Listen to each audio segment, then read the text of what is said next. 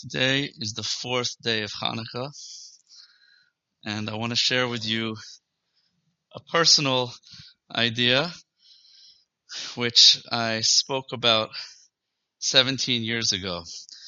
I was married, my wife and I were married on the fourth night of Hanukkah 17 years ago, so it's a special day for us.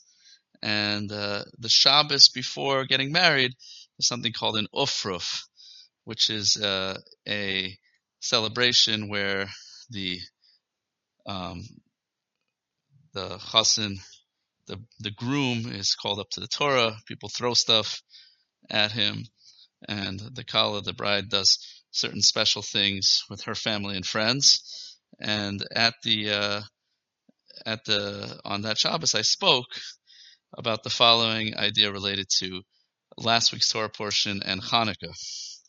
So in last week's Torah portion, we're introduced to two of the great leaders of the Jewish people, of the 12 tribes of Israel, 12 sons of Jacob. And those are namely Yehuda, Judah, and Yaakov, and Yosef, Joseph. Now, these two personalities are very different, and they both become incredible leaders in the Jewish world. And ultimately, according to Jewish tradition, Mashiach, the Messiah, will be a descendant of Yaakov, of Yehuda, from the tribe of Judah, a descendant of King David. And everyone knows about that. But there's actually a tradition that there's also Mashiach who is descended from the tribe of Yosef. Mashiach ben Yosef. And Mashiach ben Yosef is essentially paves the way for the ultimate Mashiach, who is the descendant of King David from the tribe of Yehuda. So both of these players have an incredible part in Jewish history. And in last week's parsha, we're introduced to them. Essentially, both go through challenges, and they respond to them very differently. Yehuda is, as we've spoken about, ends up being tempted by his daughter-in-law, Tamar, who has a vision that she is supposed to give birth to offspring through Yehuda. And since Yehuda failed to give his third son to Tamar, Tamar gets married to Yehuda's first son, and the son passes away, and then is passed on through something called Yibum, levirate marriage, where someone passes away without having children. Then it's a mitzvah for the brother to marry that wife in order to try to give forth children in that brother's memory, in the brother's name. And according to Kabbalah, a reincarnation of the brother's soul comes through them. And so Yehuda gives her over to his next son, and that son also passes away. And then when it comes time to his third son, he's hesitant. Tamar sees that he's hesitant, and yet she has this vision that she's supposed to bring forth incredible children through Yehuda's offspring. So she takes matters into her own hands, dresses like a prostitute, and essentially seduces Yehuda. Yehuda succumbs to that and ends up, when he finds out, he gets very upset, and Tamar essentially says, whoever gave me these items is the father, and Yehuda publicly confesses to having done wrong. And Tamar gives birth to these two children, one of whom becomes the great-grandfather of King David. So now, Yosef, on the other hand, Yosef is sold into slavery by his brothers. He descends into Egypt. And crazy things happen to him. Besides the fact that his brothers turn against him, he was sitting in the lap of luxury as the prized son, the closest son of Yaakov, his father. The next thing he knows, his brothers turn against him, throw him into a pit, and then sell him as a slave into Egypt. And in Egypt, he becomes incredibly successful as the servant of someone named Potiphar, who is one of the priests. And then Potiphar's wife takes a liking to Yosef and tries to attempt to seduce him. And again and again and again. And unlike Yehuda, Yosef does not fall to her temptations, and he continues to fight against it. And then the Talmud says that eventually he began to slip. One day he was alone with her in the house, and she grabs onto his clothing, and he runs away. He leaves his clothing behind. She screams out that he tried to rape her, and he's thrown into prison. Again, he finds himself, he was at the highest point, and the next thing you know, again, he has nothing. And he's in prison for several years.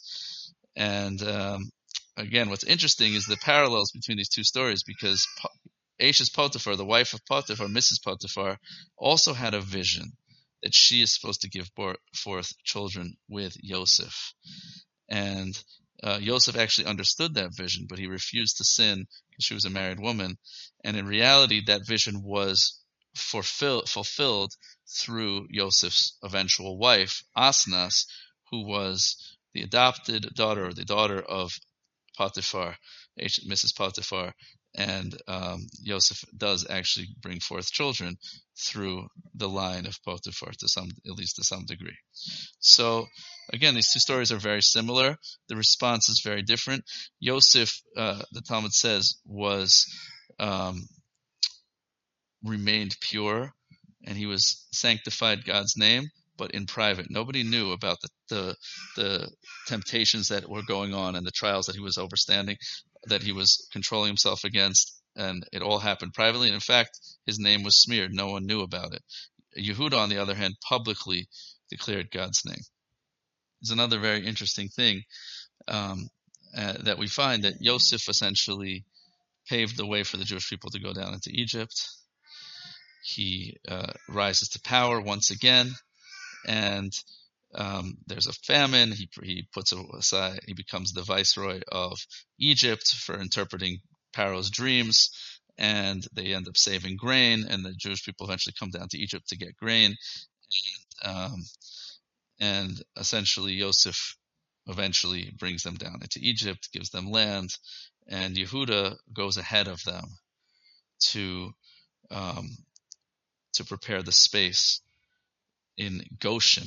Goshen is the land that was given over to the Jewish people, and Yehuda is the one that goes down and starts that process of moving to this land called Goshen, whereas Yosef remains in the capital city.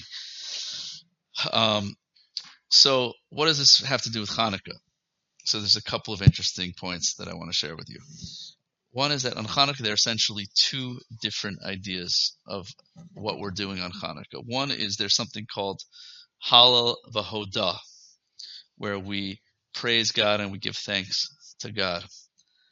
And we do that, and there's something called Presumi Nisa, which means that we are sharing the mitzvah, the miracle that took place in the days of Hanukkah. And that's why we specifically light the Hanukkah menorah outside our house or in the window where others can see it. At the very least, we're sharing the miracle with our family. And that's one of the main things that's happening on Hanukkah, is that we are publicizing the events that took place. And there's another process that's going on at the same time, which is that the miracle is being increasing every night, that the candles increase one day at a time. So the basic mitzvah can be shared just by lighting one candle a night. I think, as we've mentioned before, according to the Talmud, the basic mitzvah is one candle per household per night. A higher level than that is one candle per person for every member of the household per night. And the third level is that each person in the house lights 8 candles, an additional candle every night. 1, 2, 3, 4, 5. So that's called being Mosif v'Holich, increasing and every day the level of the light. So I believe that there these two levels of correspond to Yosef and Yehuda. Yehuda is about revealing God publicly. His name Yehuda is Yud Hey Vav Hey, God's name, and in the middle is the letter Daled, which is the numerical value 4, essentially revealing God in the 4 corners of the earth. Yehuda publicly sanctifies God's name by publicly admitting that he was wrong in the situation with Tamar, and he's about going outside our house and lighting up the world with the candles of Chanukah. Yosef, on the other hand, is very private. He sanctifies God's name privately, and I believe that Yosef corresponds to this other idea of being Mosif Vaholik, increasing the light every day, because the word Mosif comes from the name Yosef. It means to increase. The word Yehuda is related to the word Hoda, which means thanks. So there are two things that are going on here. And I said in my when I got married that Yosef and Yehuda essentially correspond to two different life growths that have to take place. Yosef, I said, corresponds to the unmarried, the single person, and Yehuda corresponds to the person who's married. The whole story of Yehuda takes place after he's married. Most of the story of Yosef takes place before he's married. In fact, when Yosef gets married, they actually call him, and as he's being paraded through town by Paro, they call him Avrek, which means old, wise, or different explanations, or it means bow down to him. But an Avrek is actually a name that's given to someone who's married, a Talmud scholar who's married. It's called an Avrek. It's very interesting because at that point he becomes married.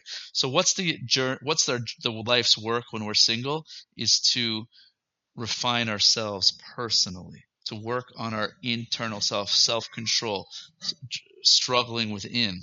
But once we're married, then the challenge becomes now to reveal God to the world through the Jewish home, through the mitzvahs that take place outside of oneself. So Yehuda represents bringing light into the darkness, that spark of light that illuminates everything. That's the initial spark, and yet Yosef represents fanning that flame and expanding it more and more, which has to do with the internal work that we do. So I don't believe it's a coincidence that the land that Yehuda goes to in Egypt is called Goshen. The Torah refers to it initially as Goshna. And the letters Gimel, Shin, Nun, Hey are actually the four letters that appear on the dreidel. What's the connection? Because whereas Yosef, to some degree, was assimilated, he was playing the part of the Jew in public. He was a politician. He looked Egyptian. He spoke Egyptian. He had to mingle with Paro. Yehuda, on the other hand, represented the Jewish mission in exile, which is the other aspect of the Jewish mission when we're not dappling in politics, is staying true to our own beliefs. And that was the special shtetl, the Jewish town, the Jewish community that was established in Goshen.